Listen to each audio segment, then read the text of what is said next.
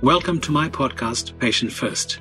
I'm Dr. Naveen Somaya. I'm an Australian registered specialist plastic surgeon with 17 years of surgical experience. As the scientific convener of the Non-Surgical Symposium and a former president of the Australasian Society of Aesthetic Plastic Surgeons, my goal is to help patients navigate the complex world of both surgical and non-surgical aesthetics, but by understanding what is evidence and what is not.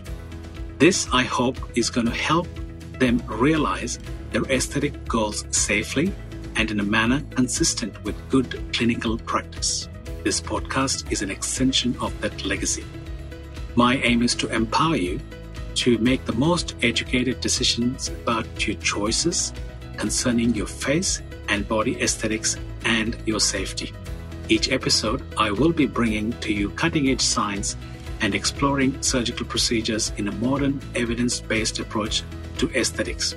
Plus, I will be inviting some esteemed guests in my podcast in the future to offer new perspectives. Tune in each week as together we explore the next frontier of surgical and non-surgical aesthetics.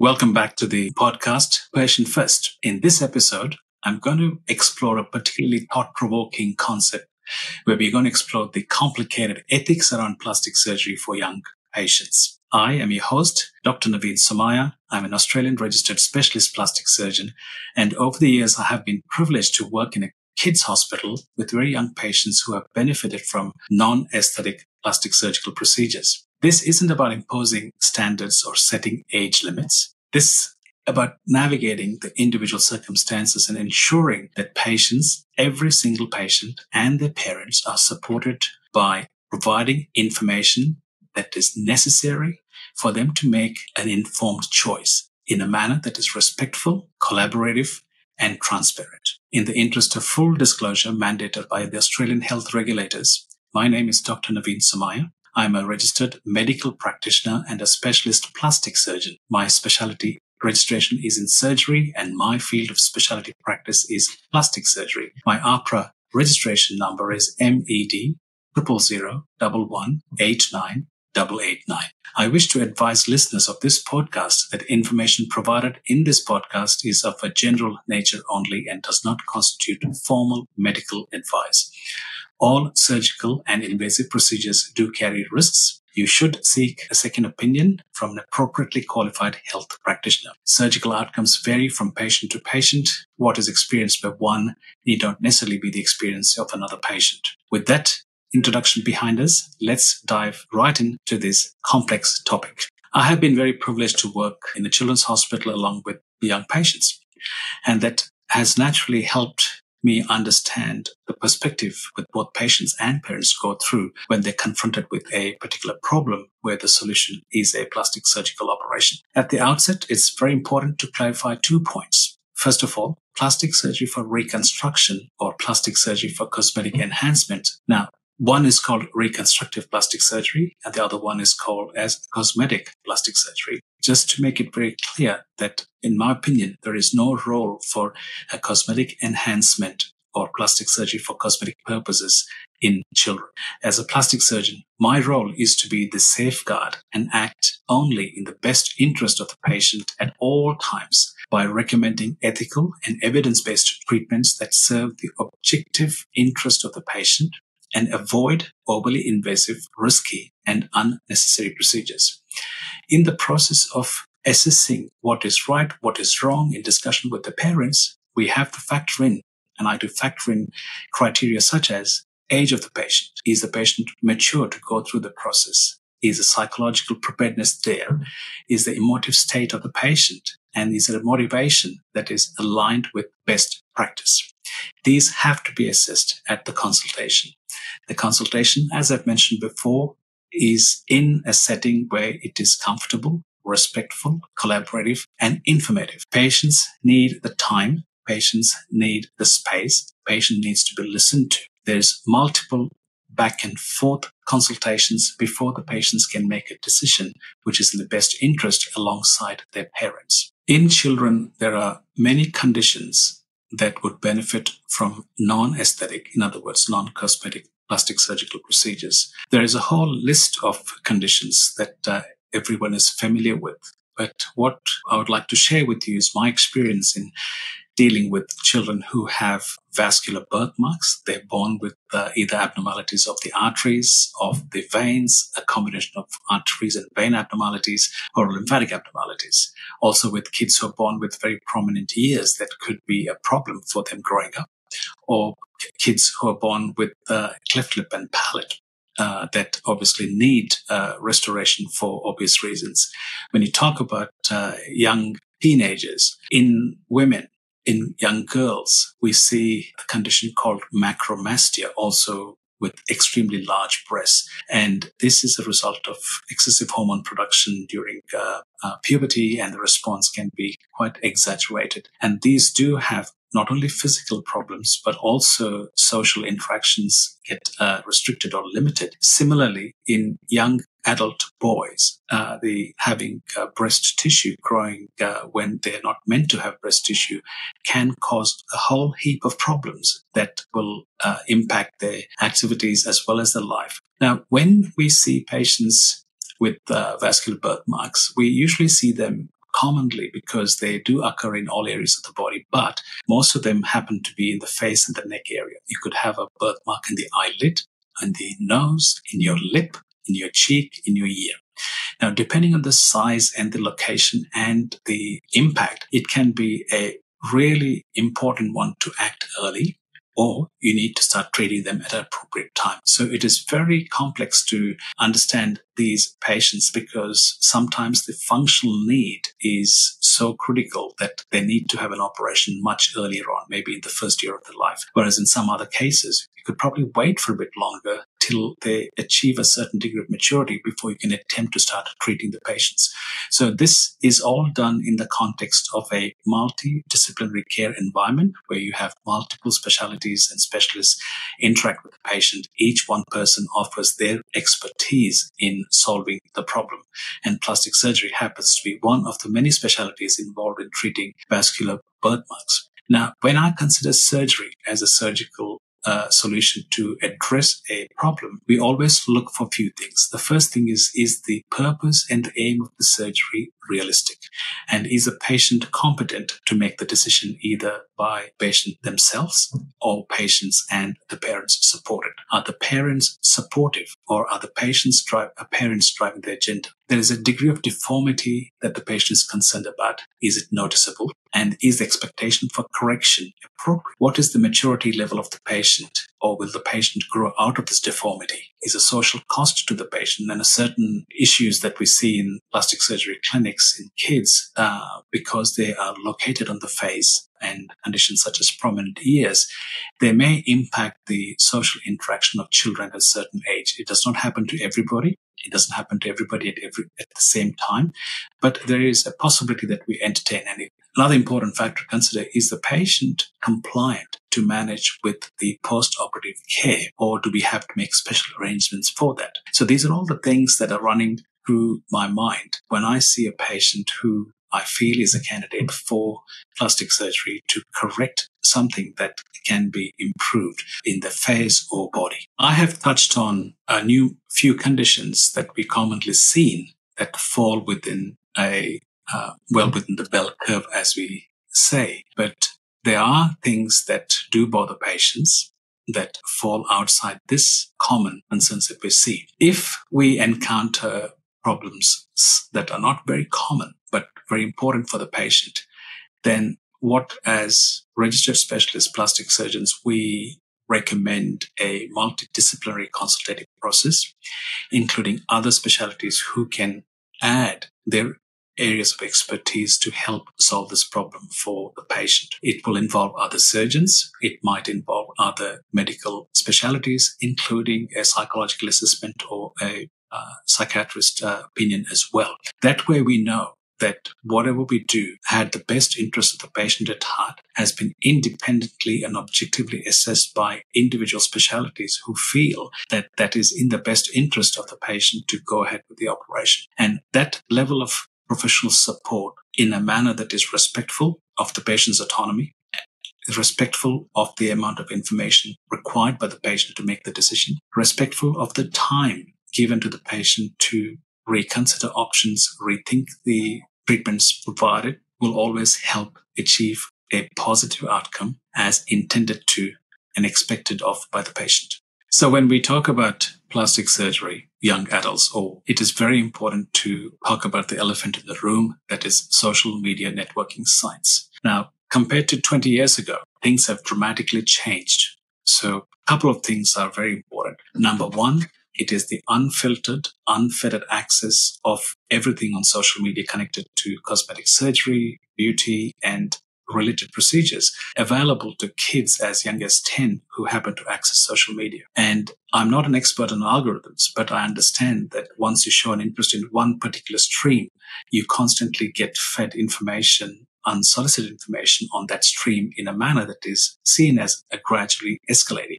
These things do impact patients' understanding of the world at large, especially with when cosmetic surgery is related to body issues, face issues, people posting photographs that are almost near perfect or unachievable ideals. You have people who are quote unquote influencers who are on social media promoting products and treatments without adequate disclaimers. You have people promoting unrealistic achievements and quote unquote normalizing the acceptance so that a younger person feels that this is very appropriate, very reasonable. In other words, instead of the bar being raised, the standards are being lowered. The access points are easy. It is interesting to note that just recently, last week, there was a testimony before a United States Senate Subcommittee on Technology and Law, wherein a very senior employee of a social media company gave his testimony. This has been widely publicized on the internet, and you're welcome to have a look at that. And I'd like to summarize a few key points which have featured in that testimony. The first thing is it has been shown that about 1 in 3 young girls have issues with body image, and about 30% of the people have had some sort of negative interaction on social media that has commented on issues such as the body image, the social standing, the social esteem, being bullied. And also, a lot of teens have attributed social media interactive networking sites as a cause for issues such as anxiety, depression, and other things. So this is a real problem that we see. And if we go back a few years, even in Australia, we had social media, a heavy level of activity in cosmetic surgery and social media, the one particular practitioner being the most famous cosmetic surgeon on social media. Kids as young as 11 had access to video footage on TikTok that was intraoperative video footage. And I hate to think how a young mind of an 11-year-old could have been influenced by seeing operative video footage and the jokes and other antics that went on in the operating theater, which was now regarded as a norm. So when we see patients in plastic surgery, we are very mindful of what they have been exposed to, what they think is normal, which need not necessarily be the normal in the professional plastic surgical world. And it is our duty of care to tell these patients, educate them, take the time to ensure that patients are well aware of the risks of procedures, well aware of the fact that an invasive procedure is irreversible to a degree, well aware that choosing a professional person and a safe registered practitioner has its merits, and to also think of having a cooling off period if they're planning to go ahead and have cosmetic surgery. I know this podcast will not be viewed by a 10-year-old or 11-year-old person, but it certainly will be viewed by parents who have 10-year-olds and 11-year-olds in their house. And my request is for the parents to understand the reach of social media into their kids' bedrooms, so to speak, and also into their lives. The information that is uncensored, unfiltered, unfettered, access to body transformations, access to ideals of face and body beauty that in some cases may be extreme, in some cases unrealistic. And it is time to have a very honest conversation about the impact of social media and ensure that you have safety safeguards built in that prevent this extraordinary exposure to cosmetic surgery, body image issues, and other issues concerning face and body beauty that in some cases are not necessarily helpful. And this is something that I would encourage all parents to consider and have a open approach to dealing with this issue, which, as we know, will progressively get worse with time because of the access of social media, body image issues, and body modification and body beautification issues. The Medical Board of Australia and the medical regulator AHPRA, brought out recent guidelines that came into effect the 1st of July 2023. Now, these guidelines covered a whole heap of details concerning the practice of cosmetic surgery and cosmetic procedures, as well as the advertising guidelines that regulated and prescribed how cosmetic procedures and cosmetic surgery can be advertised. This in itself is an essential safeguard for young patients who are contemplating cosmetic surgery. There are multiple built-in safeguards. And the first one is it is always important to consult with a practitioner who is a registered specialist in that area. The second thing is, although the parent is the legal guardian and the parent will be accompanying the patient to the consultation, it is important that the patient's wishes, motivations have to be considered by the specialist. There is a mandatory referral from a GP. So if the GP does not think the procedure is appropriate, that is your first essential safeguard. There is a mandatory cooling off period after you've had the consultation with your specialist. And that period is a 3-month mandatory period of cooling, as we call it. Now, this is particularly important because it prevents decisions to be made in haste, decisions to be done as a part of an impulsive decision-making process, because surgery is invasive. Surgery carries risks. Surgery is irreversible. There is a mandatory psychological assessment done by the specialist at the consultation with the provision to escalate to a formal psychological assessment or a psychiatric assessment as appropriate. This is another essential safeguard because it is my experience that patients who see certain aspects tend to have certain things on their blind spot. It is only a specialist who has got a very focused look at these mental framework, whether the patient is mentally ready to go through the procedure. Is the patient emotionally capable of handling the postoperative results?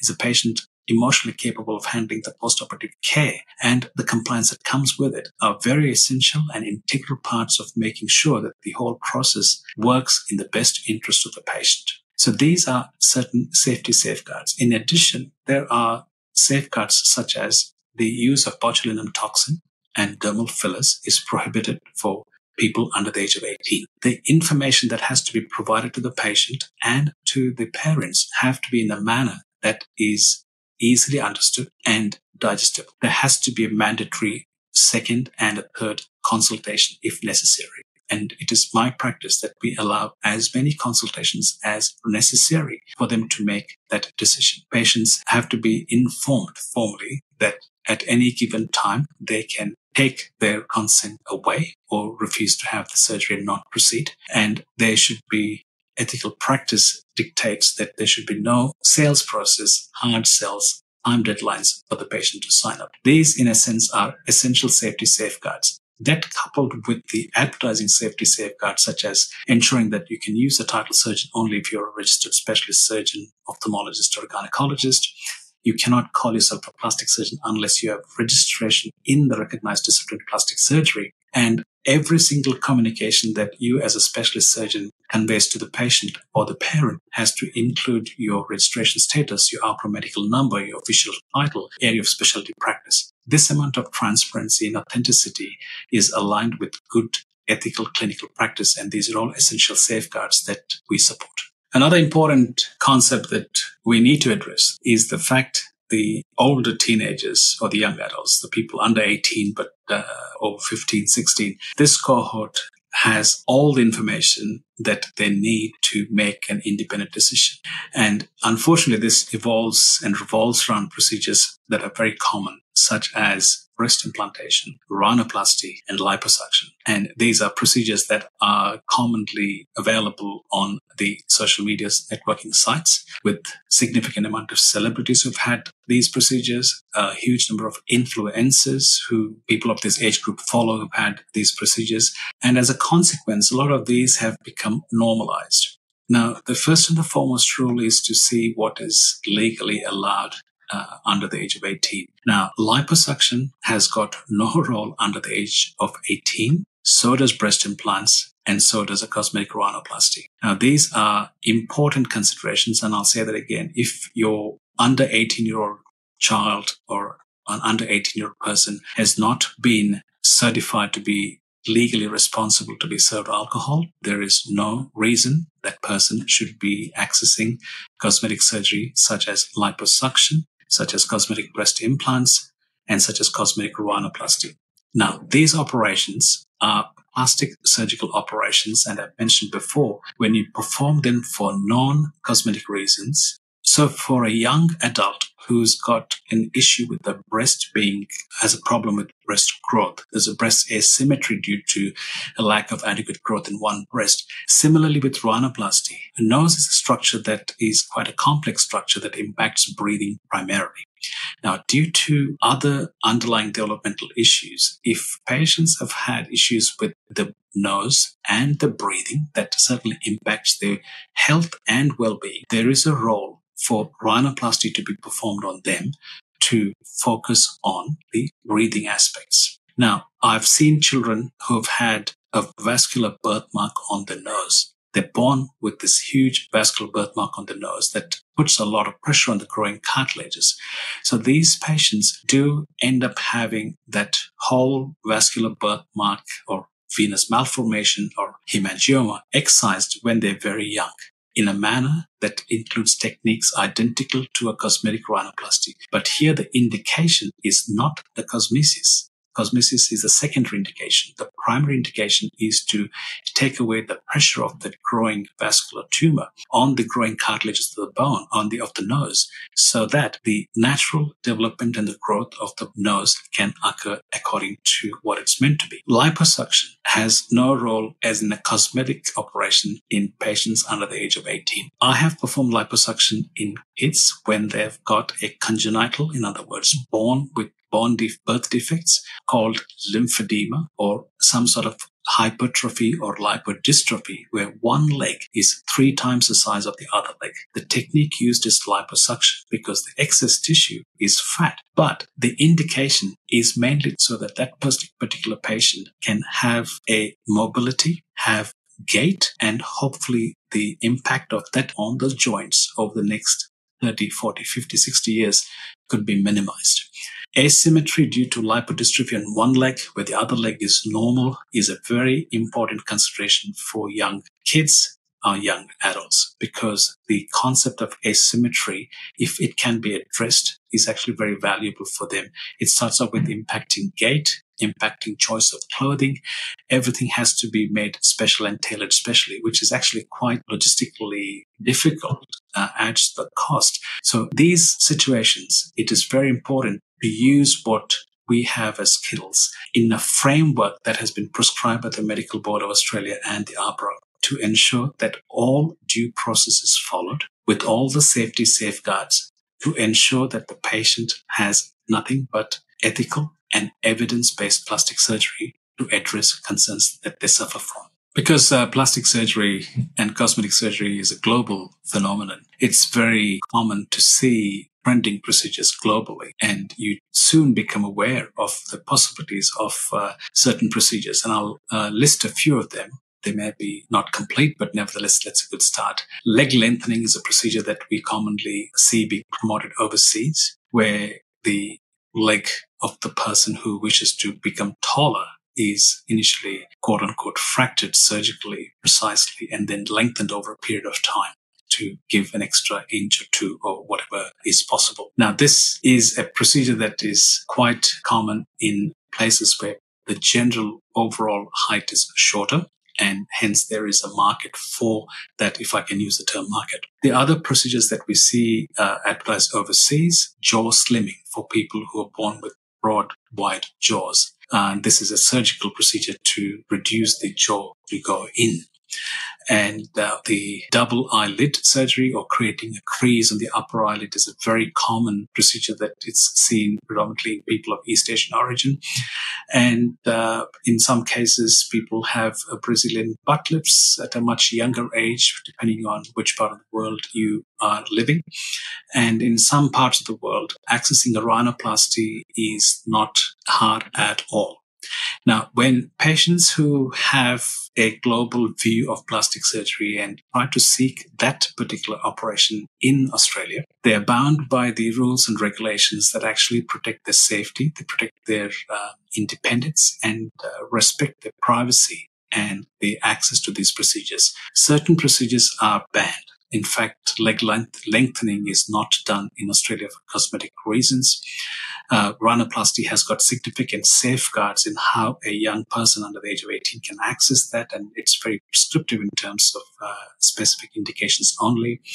Brazilian butt lift will not be performed in someone who's younger than 18 in Australia, because the rules, regulations, and the guidelines ensure that that particular patient is actually protected by the system that is prevalent in Australia and the professional standards of registered specialist plastic surgeons. The other operation, such as double eyelid surgery, which is creating a crease in patients of East Asian origin, if a younger person other than the age of 18 attempts to access this through registered specialist plastic surgeons, when they go through the framework and see what is the age of the patient, I can assure you that 100% of them would say this is not an age-appropriate procedure. Once they become an adult, then they're welcome to make an independent decision, and then they could go through the process all over again. So in some ways, a lot of these procedures that are in vogue overseas, where there's very lax standards or lack of safety safeguards to protect the practitioner as well as protect the patient,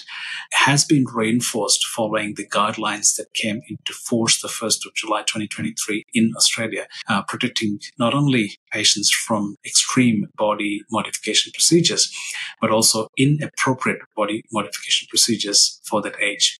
I think an essential safety safeguard both for the patient and the practitioner is to have a patient-first or a patient-centric approach when it comes to plastic surgery for reconstructive reasons, plastic surgery for cosmetic purposes. For example, if a patient under the age of 18 walks into my practice and asks, can I have a cosmetic procedure or a cosmetic indication? The answer is always no, because this is not appropriate. If the same patient asks a plastic surgical procedure for a reconstructive or functional, then the patient has a right to be heard along with the patient's parents in a manner that is open, honest, transparent, respectful, and informative. If we need to then escalate the care to involve multiple disciplines of specialists to facilitate the provision of the care, then that is what is going to be actioned. The patient has to have a mandatory cooling off period of 3 months, a mandatory psychological vulnerability assessment to see if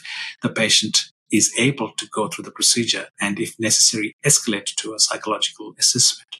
There is plenty of time to see, think, and rethink your options so that there is no pressure to sign on the dotted line. The time frame between consult 1 and consult 2 and consult 2 and consult 3 is significant. That will give both the patient as well as the patient's parents time to rethink the choices.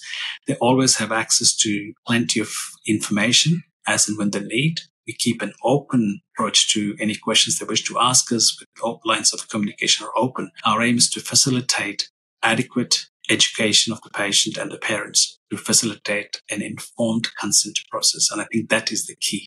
Because there are very clear-cut guidelines about cosmetic surgery, and the source of influencing occurs on a social media site, people may feel instead of escalating to a surgical procedure, we can de-escalate to a non-surgical aesthetic procedure. And it is not uncommon to see young patients under the age of 18 ask for non-surgical procedures such as botulinum toxin injections or dermal filler injections, because there is a lot of information around, obviously generated by people and propagated by influencers. There's a concept called preventative aesthetic treatments. Now, whether they are scientifically sound or not, it's debatable. However, there's no doubt that it is trending. It is there out in the open. So it is only a matter of time before a younger person will have access to this information, which will then prompt them to think, oh, maybe I can do this. The answer again is if a patient under the age of 18 asks for procedures like botulinum toxin or dermal fillers, the answer is still no.